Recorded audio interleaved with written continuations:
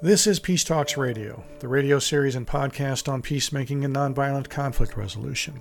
I'm series producer Paul Ingalls, today with correspondent Julia Joubert. The sudden onset or revelation of an illness or disorder can in many ways unsettle a relationship. For some, this discovery involves adapting and growing as the relationship changes. For others, it might mean the end of the relationship. On today's Peace Talks Radio episode, correspondent Julia Joubert explores the complexities of navigating these changing relationships. Through first-hand experience, as well as a check-in with a therapist, we explore the emotions that arise, how we can process them constructively, and how we can effectively communicate feelings and boundaries through what is ultimately an incredibly sensitive time. We will hear from Emonie Carter-Hale, a systemic and family psychotherapist specializing in trauma, boundaries, family conflict, and coping skills, among others. Later, we'll meet Dani van Zyl, a young South African living with chronic pain, who reflects on how difficult it is to maintain relationships and what it feels like when people choose to walk away from them. But first, we'll hear from Adrian and Claudine de Villiers, a couple out of Cape Town, South Africa. In 2021, they were both hospitalized and on ventilation as a result of COVID, narrowly escaping death. But COVID was not the only stressor to enter their relationship. In August of the same year, 17 years into their marriage, Adrian was diagnosed with addiction and bipolar disorder. In July, August of 2021, I was diagnosed with bipolar. But it was a dual diagnosis. I had suffered addiction and I was addicted to certain substances, which was alcohol and marijuana.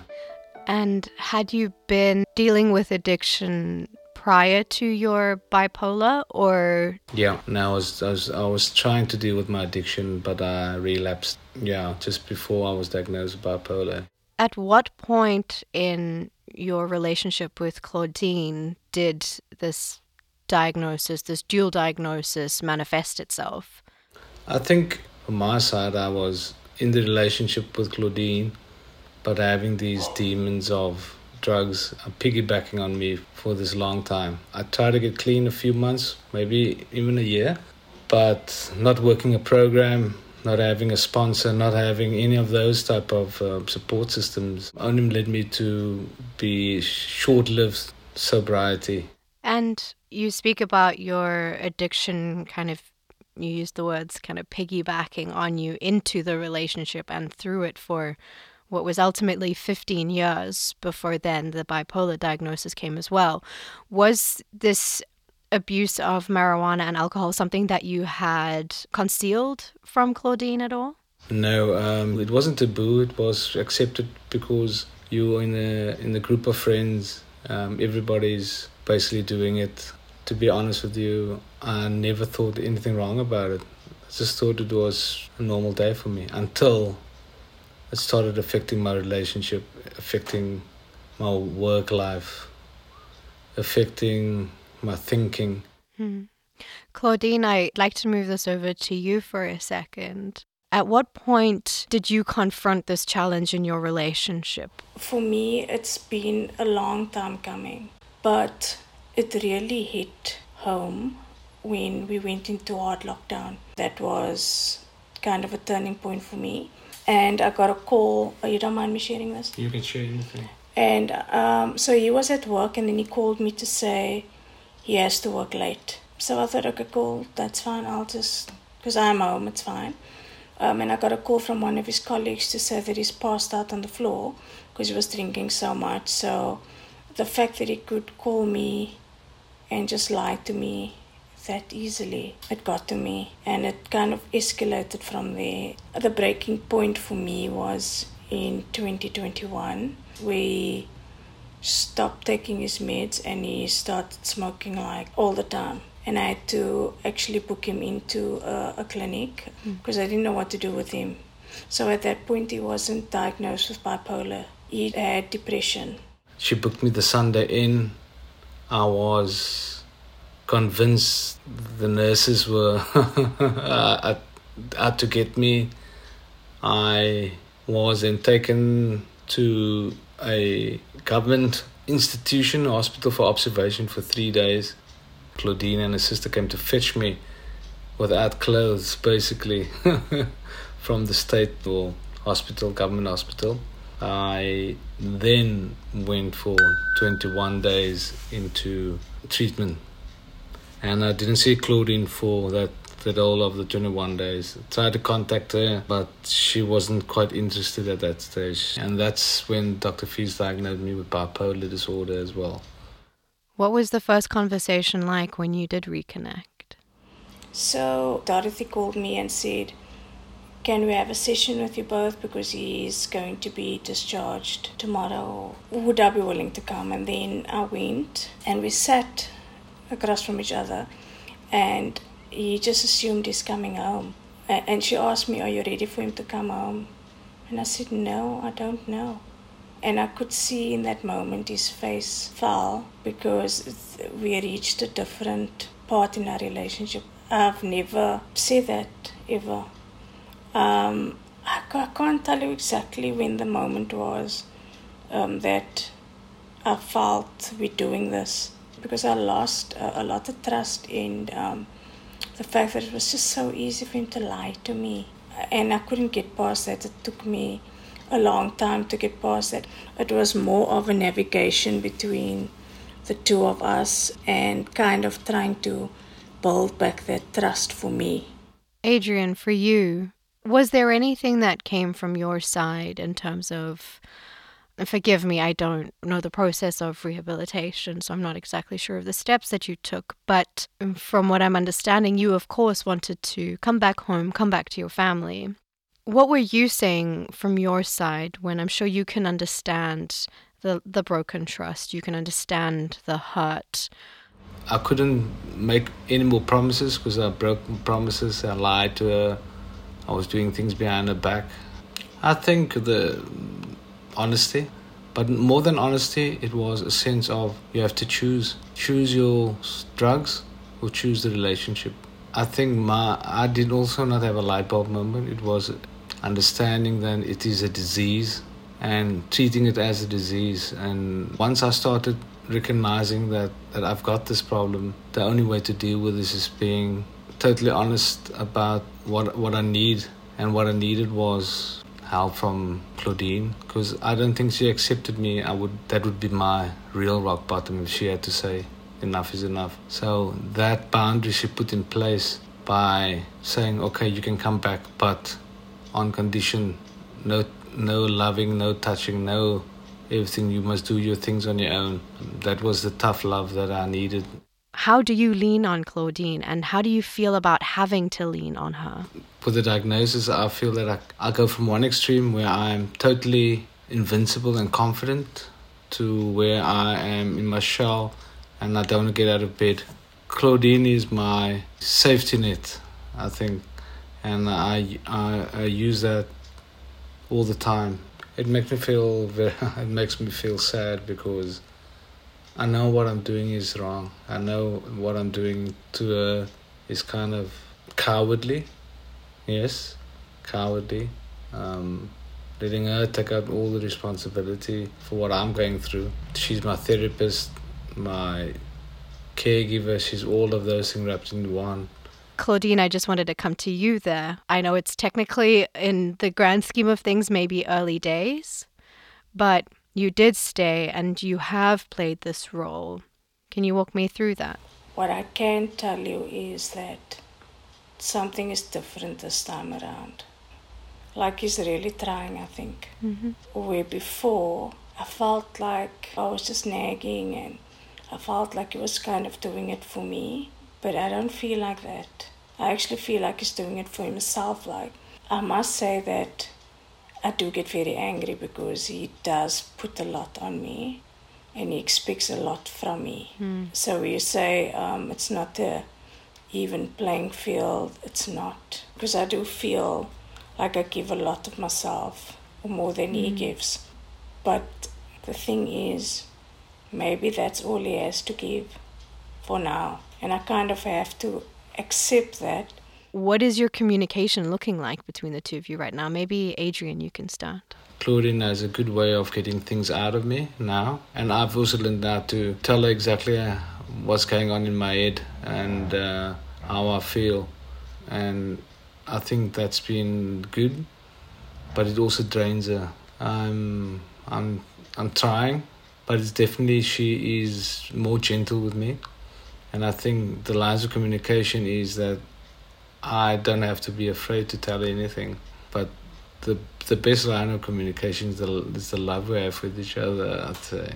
So what we always do is we would lay in bed at night and just talk about your day and laugh and that before you sleep. And that does help. We do it a lot. We do it so much. So kind of getting back into the little things, because that's a big thing for me. So that was a thing that we used to do a lot of. And we kind of started getting back into good patterns, I would say. For other people going through a similar experience, how important is it to have your individual communities to support each other? We are very private people in that I'm very close to my parents and I have one sister and we share everything. So if I tried to hide everything from everybody, but I couldn't. At this point, I just realized, why am I doing this alone?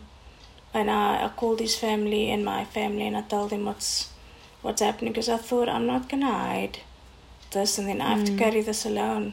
I must say that a therapist for the trauma, and it actually is good to check in every month. Yeah, I can say from my side, I'm fortunate, besides the professional help, obviously Narcotic Anonymous and the fellowship within it, some open groups as well. I'm also fortunate to have a colleague at work, and I'm quite open with him chatting at work. So I've got a little community at work as well. So I'm fortunate to have, when I leave to go to work, I can have people I can lean on. When I come back home, I can lean on Claudine. When I go to an NA, I'm actually quite fortunate. And it's imperative that as an addict you have these communities and connections.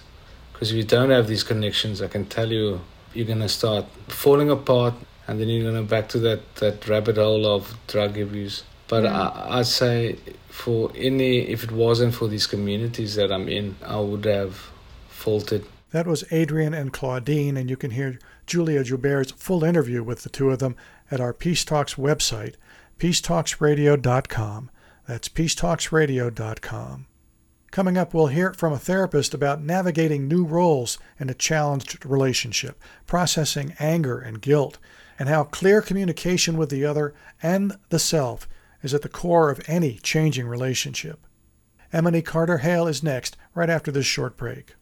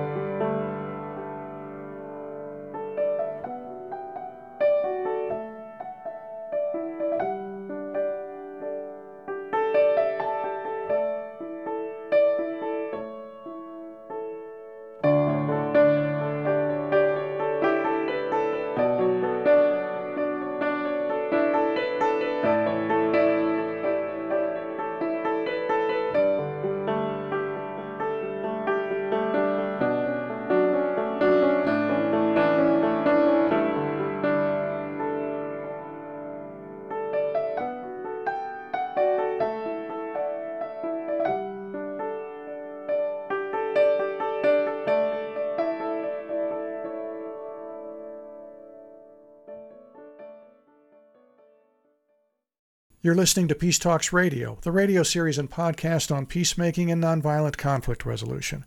I'm series producer Paul Ingalls, today with correspondent Julia Joubert. Adapting to the sudden changes that illness brings to a relationship can be very difficult. There are newfound roles, conflicting emotions, and the expectation to give as much as possible. But where does one even begin? And is there a right and wrong way of doing it?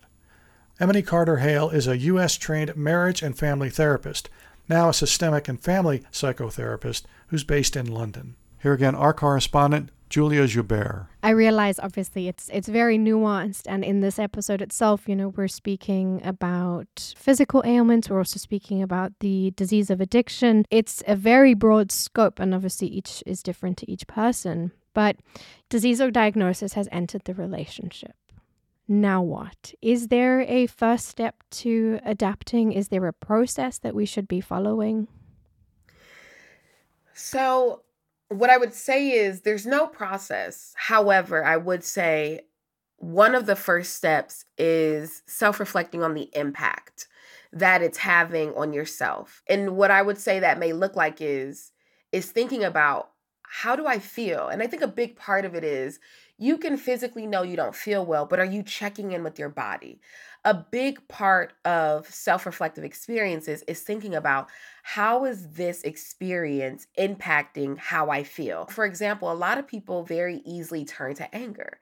And what I typically say is anger is actually a secondary emotion. When we think about an iceberg, anger is the tip of the iceberg, but underneath that, there are a astonishing amount of emotions that we are experiencing and feeling, but we typically lean into anger. If someone does something to you and you say, oh my God, I can't believe you did this to me. How could you make me feel this way? What I'm hearing is betrayal. I'm not hearing anger. What we need to do to be more self-reflective is really think about, how do we feel about this experience? In what way is it impacting our body, our emotions, our mood? Are we noticing our sleep patterns are different, our eating patterns? Are we feeling more irritable? The only way that we're able to check in with ourselves is if we are able to have the capability to be self-reflective. In saying that, I recognize that not everybody has the skill set to do that. Mm-hmm. And how do people take on these new roles? When we spoke in the pre-interview, you mentioned the kind of distinction between somebody who's potentially a sufferer and somebody who is a caregiver. And all of a sudden, you've mentioned now the big stressor is just the complete change in dynamic, change in role, change in relation to each other. How do people usually take on their new roles? And is there a right or a wrong way of doing it? So it's really interesting because a lot of people, I think, hate to hear the saying of it all goes back to childhood. And one thing you will frequently hear me say is a lot of it actually does, simply because the way in which we formed bonds early in our life with our caregivers and with others, that completely impacts the way we then relate within these interpersonal dynamics. So if someone leans into a caregiver role very naturally, what that tells me is maybe there's some type of anxious attachment within their dynamics that they've always experienced, but it's just that this particular ailment is exacerbating it. One thing that we commonly see is someone leaning into caring for others despite it being a detriment to self. And that's a really big one, because you could almost say that, well, doesn't it just mean that someone cares about them? I wouldn't discount that they care about that person. What I would say is if they are finding themselves engaging in behavior simply out of the benefit of others, though it's detrimental to themselves, I would say that they're leaning into caregiving behavior. You're completely forgetting about your own needs. And then to look at it from the other angle, in your experience, what has that looked like in terms of being somebody who now is in the vulnerable position, is the sufferer, is in need of help, and is finding themselves in a position where they have to actively ask for it, or sometimes they can't even ask for it, they just kind of have to accept that it's coming their way? How do they navigate that? If someone has never experienced any forms of disappointment or anything where they've needed to rely on others, naturally so it can be difficult to find comfort in relying on others. Very early on in our lives, we can experience attachment wounds with our caregivers. If our physical needs aren't being met, our emotional needs, our mental needs, our cognitive needs, if these needs are not being met early on in our attachment, what can happen is we can experience these attachment wounds, which can then make it difficult for us to attach to others. What I will say is these wounds are not lifelong. Now, they can feel like they are, but what may happen is someone who has experienced significant attachment wounds may very well struggle to say, I need support, or even find the words to admit to self, because the first step is admitting to self that I need some support. I wanted to circle back to anger. Anger is something that has come up a lot in the conversations that I've had. It's something that, as you said, is kind of like the tip of the iceberg, and there's obviously so much below that. But anger is still real. And do you have any advice on where where to put that anger, where to direct that anger when you are feeling those emotions, and how do you hold it or let it go? As you said, anger is real. Despite it being secondary, it's still a very real emotion that all humans experience. It's interesting because there are different ways to kind of effectively deal with your anger, but one way that is very common to many people is, I would say, if you're noticing that you feel angry with self or other as you're going through this change, one way is very simple: walking away. And I think that's interesting in itself, because then we think about, well, what if walking away is triggering for the other person? Communicate while you're walking away.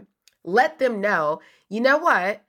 I don't want to do this. I don't want to do this right now. I need to take time to think about what I'm feeling, and then I'll talk to you when I'm ready. In some way, you want to be connected to the present. You want to be connected to the here and now, because when we're angry, we are responding to a stressor. And we have this cortisol. Cortisol is the stress hormone. It's coursing through us when we are experiencing some form of a threat. And so if you're responding to that cortisol and that stress hormone is going through your body and you're feeling yourself be angry, you are not actually focused on breathing. Mm-hmm. You're not actually focused on that in that moment. So that's why I say deep breathing can be really effective, because it forces you to come back to the present and to the here and now. So deep breathing is another one. Move your body, move around, whether it means you are going for a walk. If you can't run, go for a walk. Journaling is like one of the most powerful things that you can do. You are allowing yourself to really write down or type out what it is that you're feeling and why it is that you're feeling that way. Mm-hmm. Another way is literally screaming. A lot of people don't know this, but screaming can be really effective as an emotional release, whether it's in a pillow, whether you're going on a hike and you scream it out. Who cares who's around? You need to allow yourself to get the oxygen flowing so that you can start to think about what it is that you're actually angry about. I wanted to come to as well an idea that a lot of people walk away not for a lack of care, but just a fear at being confronted with this really scary thing that is happening to somebody that they love. How would you advise them to navigate that, to come to terms with those feelings? Is fear something that I'm supposed to be overcoming, or is that also something that I just accept as part of my process? One of the first things I would say is thinking about, when you think about relationships, do you typically find yourself walking away out of fear of the unknown? And if the question is yes, I would say thinking about why that is. What about not knowing what's going to happen next is scary for you? And again, I want to say that can be scary for anybody. Like if I don't know where this person is in my life, for example, I use an example of relationships. We like to have certainty in our relationships, whether they're intimate or not. If we don't know that there's some level of certainty, very naturally, it can invoke feelings of nervousness and worry and concern. However, if you're finding that you need concrete certainty that someone will always be in your life in the same capacity that they were, then I would ask you to self-reflect on why that is. Because ultimately, that's not a them thing, that's a you thing. They're coping and they're trying to deal with, or even trying to understand the changes that they're going through.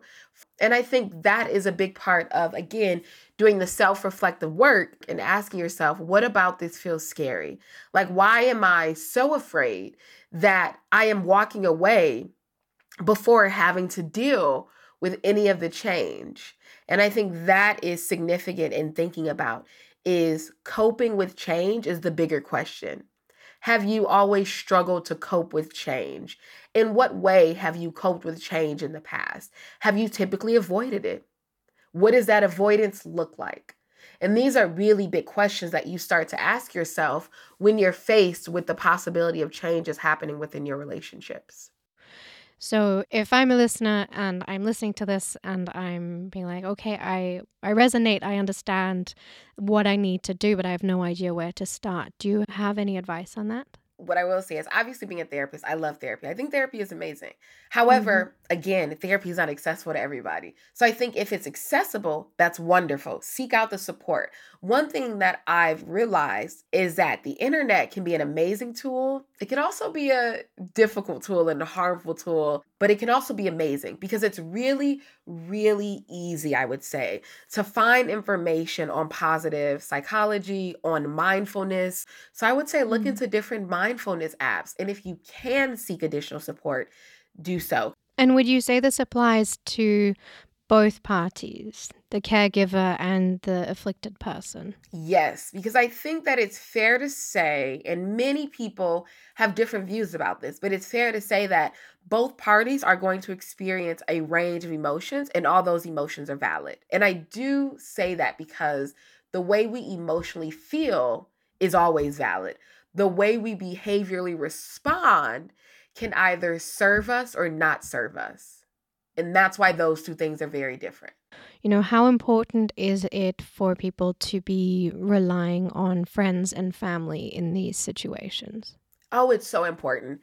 It is actually really important that we have other support networks outside of our partner.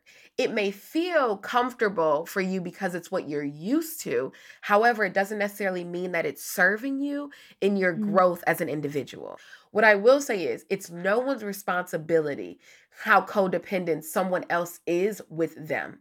Again, we can't control someone else's behavior. What we can do is we can acknowledge how our behavior is exacerbating a situation. And if we feel that it's not serving us, we can make that change for self. Because you'll never have control over the things that are happening to us if we're never allowing ourselves to be in the driving seat. And essentially that's what it is. What we're doing is by never putting ourselves in the driver's seat, it allows us to say, these things are happening to us. But in reality, there are some things that we can get ahead of or that we can mitigate the effects if we remove ourselves from the passenger seat and put ourselves in the driving seat by deciding, I no longer want this to impact me the way it is. Yeah, it sounds like we're getting into boundaries, and I'm assuming boundaries are crucial in navigating this stressor or this conflict that has come into the relationship. What do these boundaries actually look like? How do you find boundaries? How do you recognize what your boundary is? And how should people communicate these boundaries? So boundaries are very interesting because I think prior to starting my journey to working in the field of mental health, I didn't actually really think about boundaries. Like most people, we go through our day-to-day and you're not thinking about what boundaries you need to apply, in what capacity they may present themselves, who would be included in those boundaries. But one thing I always say is and I think this is what's most shocking for people to hear, is that personal boundaries are literally just limits. They're limits that we set for ourselves within relationships. A lot of the times we talk about boundaries as if they're for other people, but in reality, boundaries are for us. And I think the important thing is remembering is that when you are thinking about what it is that you're going to allow in your life, you're not thinking about the other person. You're thinking about what is it that you will allow yourself to sustain, to experience. And I think the first step in thinking about boundaries is remembering that it is okay to say no, and that you're saying no for self, not for others.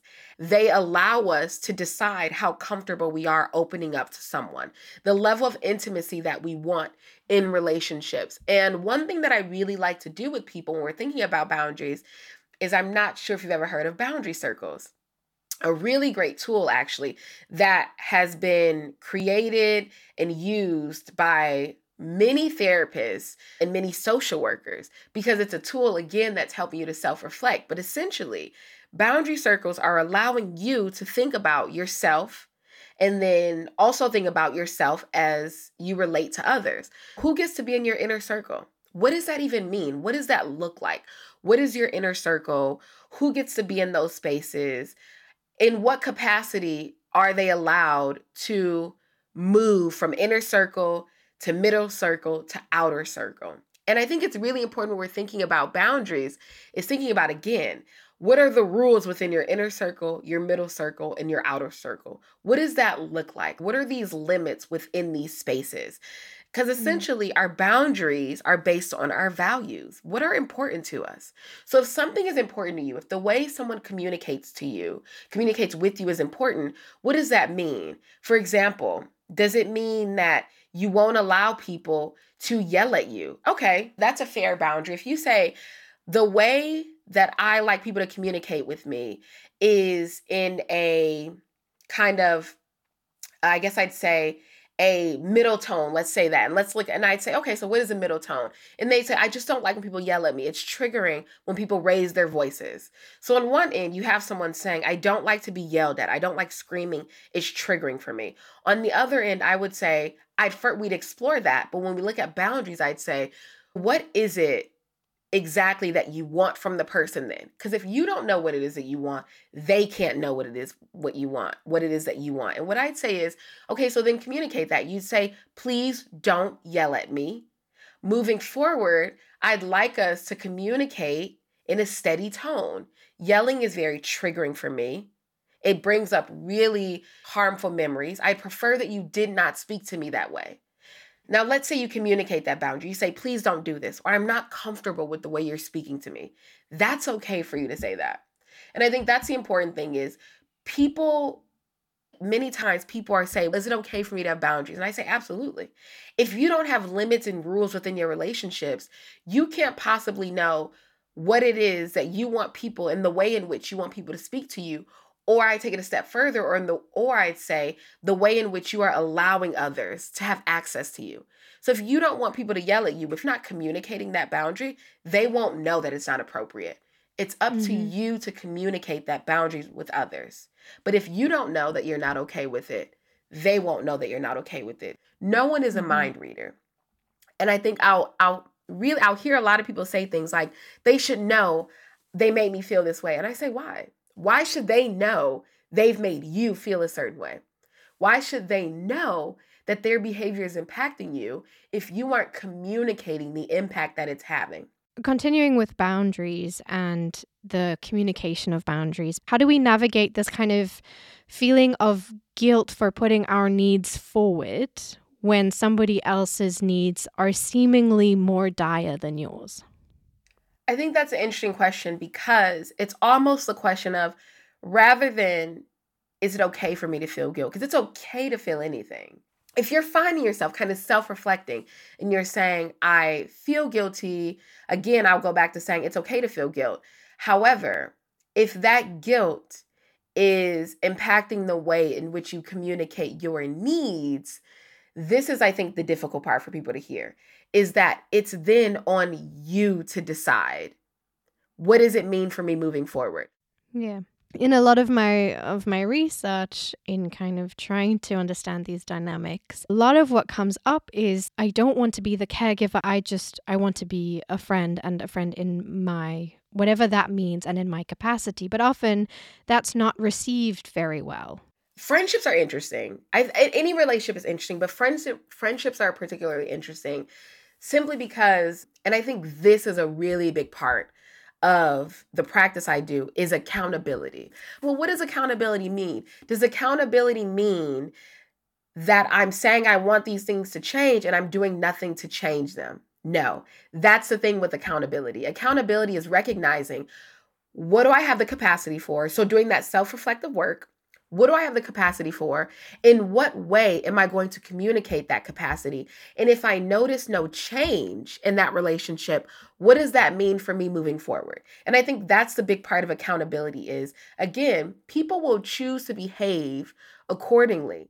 Yeah. To throw a curveball here, though, we've spoken about accountability. Do we stand accountable to our choice and come to peace with the fact that my needs as the friend who wants to, go to a concert are not being met, and the other person's needs for a caregiver are not being met, and maybe at this point we part ways? Or is there a different way of navigating that? I think it's difficult to accept that person may not have the capacity at that moment to show up for you in the way that you'd show up for them. And it's okay to say, I've decided not to continue this relationship because I feel hurt, and explain what that hurt is.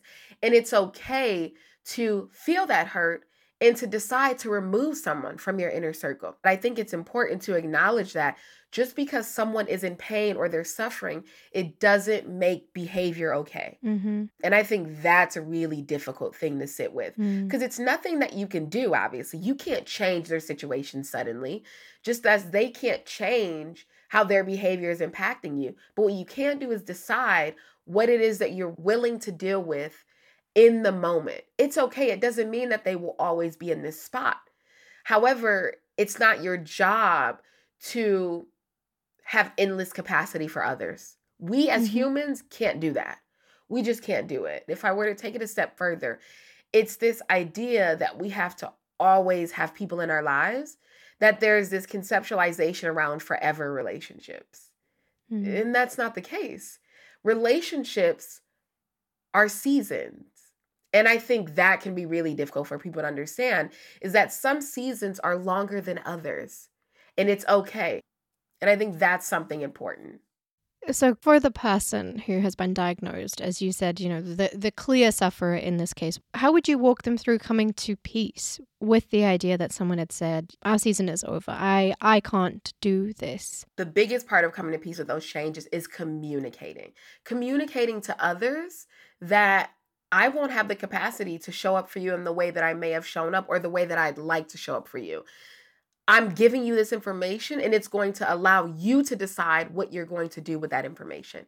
And I think that's where accountability comes in for not only the individual who's not experiencing and living with, whether it's mental illness or physical ailment, but also the individual that's experiencing these different changes and these sudden changes in their life, is to say that I'm going to communicate, this is where I'm at, and this is what I can do. And if that is not within your capacity to deal with, I understand, and I'm going to allow you to decide.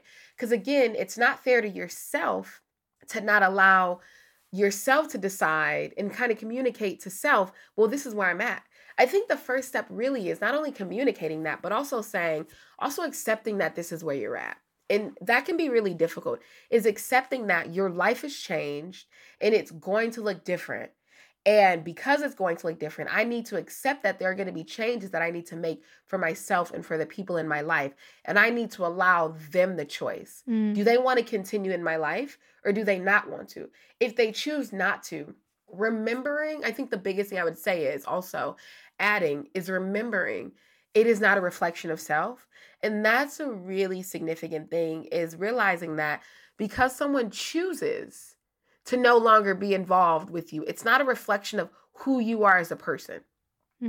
You may be engaging in behavior that is not serving them in the way in which they want to engage with others, but it doesn't mean that it's a reflection of who you are as a person, or that you can't make these changes. Because we are ever growing as humans, and in being that, we can make changes within ourselves.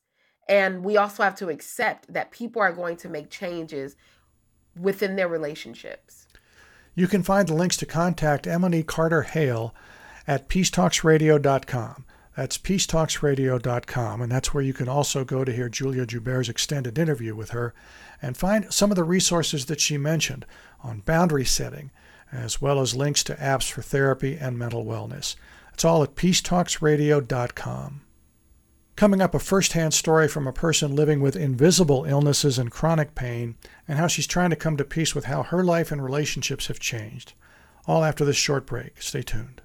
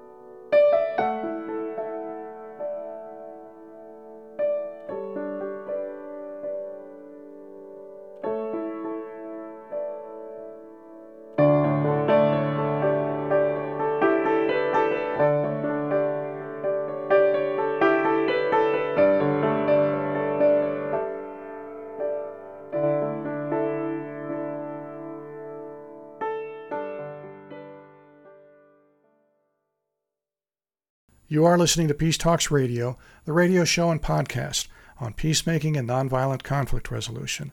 And I'm series producer Paul Ingalls, today with help from correspondent Julia Joubert. And today, she's exploring the complexities that sudden illness can bring to a relationship. We've met and learned from a couple who are committed, navigating that challenge day to day together through such a situation. And we heard from Emonie Carter-Hale about how crucial communicating and being accountable to the self is. Now we meet Dani van Zyl, a 31-year-old South African nanny diagnosed with what she describes as a revolving door of new illnesses. Dani begins by sharing how having posterior orthostatic tachycardia syndrome, or POTS, P-O-T-S, among other chronic illnesses, has affected her life and relationships over time. Okay, so with POTS, your blood flow isn't normal throughout your body. And because it's an orthostatic situation, that means it's a positional thing. So when your body is like prostrate, if you're lying down or sitting, you are doing all right in terms of your heart rate. But the minute you get up, all the blood flows to your legs and you're not getting enough oxygen or blood through to your brain, so your heart's working overtime. So your heart rate would be unusually high, and that can cause from dizziness to nausea to me, which would be passing out and or seizures. So it varies from person to person. When we spoke before, there was mention of this virus when you were a child. Throughout your high school career, you were absent a lot of the time because of what you were struggling with physically. What you're describing now as well with POTS is literally not being able to stand up for fear of passing out or having a seizure. How has that affected your life? How has that affected your relationships over time? That was what was very difficult for me, because as a child, despite being quiet and just very reserved, I was very competitive and very hardworking, and I wanted to succeed, and I was constantly sort of fighting to be this person while my body itself was dragging me backwards. I was quite young then, so that I was about 14. It wasn't as hard as it was now when it comes to my personal relationships. Maintaining friends was easy then, because you're still at school and you're there most days and you see each other most days. It's the familial relationships that really changed then, because I was no longer the star pupil, the star child. I couldn't keep up, and I could really see the changes of expectations, not just from my side, but from my family standpoint. And even my teachers. I could see the disappointment. It was quite visible.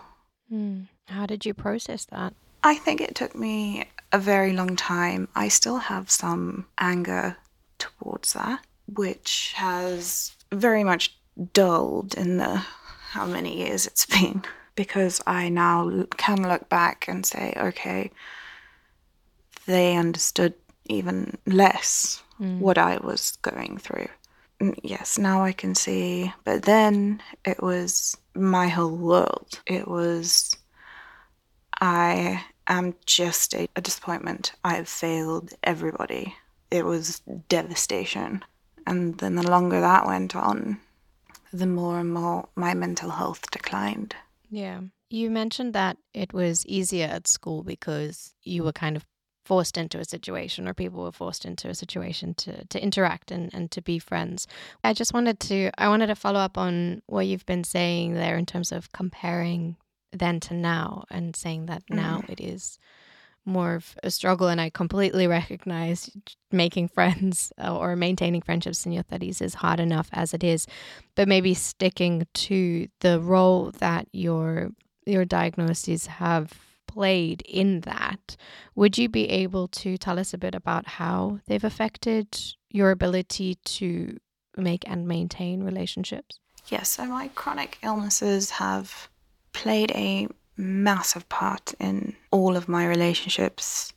And I'd say the last maybe 10 years is where I've seen the biggest of struggles when it comes to maintaining friends, because you really want to be able to be there. You want to be able to give back. You want to be able to give as much energy as you get from the other person. You want to be able to go, okay, I'll come see you, or I'll meet you there, or anything like that. And when you're sometimes unable to get out of bed, or if they live a little bit or quite a bit further from you, even though those like small little things eventually add up to be the clinching moment where the friendship sort of melts away, because nobody's ever explained to me when it's sort of seemingly come to an end. I've never had an explanation. So it's always an assumption on my part that it's my fault. Are you saying that people ghost you? 100%. And there is no explanation of, hey, I feel like I keep making the effort. I feel like I'm always putting in more. Can we figure it out? That communication hasn't really happened for you. No. And it was always ghosting. So that it's a lot harder when that is how it ends. But because I was very aware of this, of what my body was doing and what my body could and could not do, I was constantly trying to communicate, I'm really sorry, I can't, I'm trying. And I remember as a kid, I would try to give back in gift form. It was like a gift to, please stay my friend. That's heartbreaking. Yeah. And I just kept giving and giving in that form and not truly being able to give in the form I wanted to give. Have you come to peace with that at all? I have been able to look back on it and see, I wouldn't say, a them problem, because it always takes two to tango. But what unfortunately happened is I got too good at letting people go and moving on. And so therein comes sort of the lack of processing and a sort of indifference, which I think indifference is a terrible thing. Yeah. And so people coming in and out of my life sort of became the norm. And I didn't realize that was not normal. But I did realize how much it hurt every time. And so I stopped letting people into my life. Or in other words, I just isolated myself more. Can I ask you what is potentially a difficult question? In almost asking you to put yourself in the shoes of the person who's ghosted you. But what you're saying is that communication is key. Honesty is key. Would you rather have somebody say, hey, this relationship is just not meeting my expectations, and therefore I am calling it quits? Because that's a hard conversation to have. I myself, I think I'd be stressing over it for months if this was my truth and I needed to communicate this to somebody who was clearly struggling. That's a really difficult thing to do. I would 100% take that. And by that little communication, there's also a chance to learn exactly what that person was feeling and how I could try and adapt if I was able to. And with that last ghosting relationship, I said that in the last text message. I said, if you're feeling like this because of me being unable to. So I was sort of like having a conversation for two people through text message, trying to figure out their feelings and reasonings, just to, I think, give myself some sort of closure. Whereas sometimes, closure just doesn't matter. Yeah. Ending things, relationships, whatever, it's never going to be easy. But I think it's how you move on from that matters the most. I want to come to communication, in that from the sounds of things, you are pretty good at communicating your needs and your desires and where you are at in a day. Would you mind sharing how you go about that? I know that seems like such an obvious answer, but communication can be really difficult for a lot of people. How do you communicate these needs, wants, check-ins with friends and family? My whole life's like motto, I guess, would be, that cliche that honesty is the best option. I can't remember what it is now. Policy, isn't it? Honesty is the best policy. Yes, honesty is the best policy. Yeah. So my communication skills from my end, I would always say, are pretty good, because I just came to a point where I thought, why lie? Why pretend? Because there was a very long time where I was pretending that I could do everything, that I could manage everything, that everything was fine, I was fine. And when I realized I wasn't fine, I realized, okay, I'm going to have to change how I communicate. And so my honesty is the best policy really amped up. I've seen how communication and lack thereof affects so many people's lives. And I think people are scared to communicate their true feelings or what they're going through, because they don't want to look like failures in their partner's eyes and their family's eyes. Because when you are trying to communicate what you're dealing with, when you talk about it, you can't help hide your emotions. It's been really interesting talking to you and hearing how you navigate your relationships in that, and correct me if I'm wrong, you are carrying almost the quote unquote sufferer role as well as the role of the caregiver, in that you are aware of your own pain, what you're struggling with, but then you are empathizing exceptionally with other people as well. So I guess I'd just like to hear from you. Do you have a perceived role, or do you feel like you have a perceived role in these relationships? You hit the nail on the head there with caregiver. That is my role, not just from my point of view, but in terms of family and friends. That is the role that I've played, and often to my own detriment, yes. How do you feel about that? Is there a part of you that wants to be taken care of more? Yes. 1,000,000,000% yes. I think I've been alone so long that I miss those little bits of humanity that just don't exist in my periphery anymore.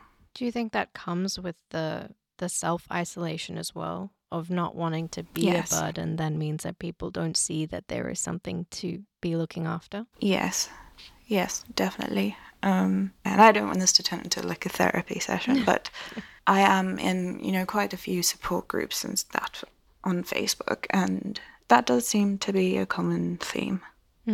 That, yes, it's from self-isolation, but you can also see how you are isolated in others' eyes, in through their actions as well. How important have these groups been for you, and are you a part of any other communities? I'm on mostly Facebook groups, and there are some helpful TikTok. There's one for POTS or whatever, but these groups are helpful. Even if you don't interact, sometimes it's just nice to you see something pop up and you go, oh, I've experienced exactly that. I'm not totally alone in that. I think these groups can be really, really helpful, not just in providing support, but also providing information if you need it.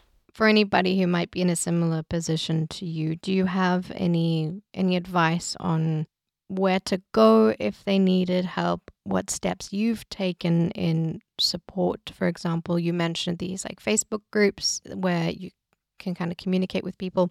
Is there anything else that somebody could look for in this situation? I see a therapist once a week, every week, as well as seeing my psychiatrist once a month, every month. But I do understand that that's an expense that is not available to everybody. But I have found, yes, with the help of just talking to somebody, and medication helps as well. And I think it's just learning, not learning who you are, but learning maybe where you are. Because by doing that, you can figure out what you want. We all, I think, know what we don't want. But for people who are in situations like mine, it's difficult to know what you do want because you don't know if you can have it. So it's really, the communication on the outside is just as important as the communication on the inside. I wanted to close with a question on the relationships that you have in your life that have been maintained, that are working, where communication is flowing. What do you value most in those relationships? I feel like this is the most difficult question that you've asked. Yeah. Because I struggle to pinpoint which relationships are flowing, really. Because, as I said earlier, my family are really the only people I have. But I think the best relationships that I have are with my niece and nephew. And that might sound strange, but they're 9 and 7. And for me, I've wanted to give them a perspective of life that I never had. So even though I'm not their parent, I just do my own little bit. And I'll take them for dinner, and it will be a feelings dinner. So how are you feeling today? How have you been feeling? And why do you feel this way? You know, it's okay to feel this way. It's just trying to create a world for these kids where there's no feeling of invalidity, where they feel, accepted for what they're feeling, for who they are. There are explanations for most things, some things not. But it's just, yes, those relationships for me are, I think, the most important because it's nurturing from both sides. I was going to ask, do you feel like it, in a way, by imparting that, it's emboldening you in those feelings as well? It does. And I've never seen kinder children. And that is something that just makes my heart happy. Well, that was Dani van Zyl. Her full interview, as well as the rest of Julia's complete interviews with her guests today, can all be heard at peacetalksradio.com. That's peacetalksradio.com. Look for the episode that originally aired in July of 2023. peacetalksradio.com is where you can go to hear all the programs in our series dating back to 2002. You can see photos of our guests, you can read and share transcripts, sign up for our podcast, and, importantly, make a donation to keep this program going into the future. It's all at peacetalksradio.com. Support does come from listeners like you, very much so, but also the Albuquerque Community Foundation Ties Fund. Nola Daves-Moses is our executive director, and Ali Adelman composed and performs our theme music. For Julia Joubert and all of us at Peace Talks Radio, I'm Paul Ingalls. Thanks so much for listening to and for supporting our work here at peacetalksradio.com.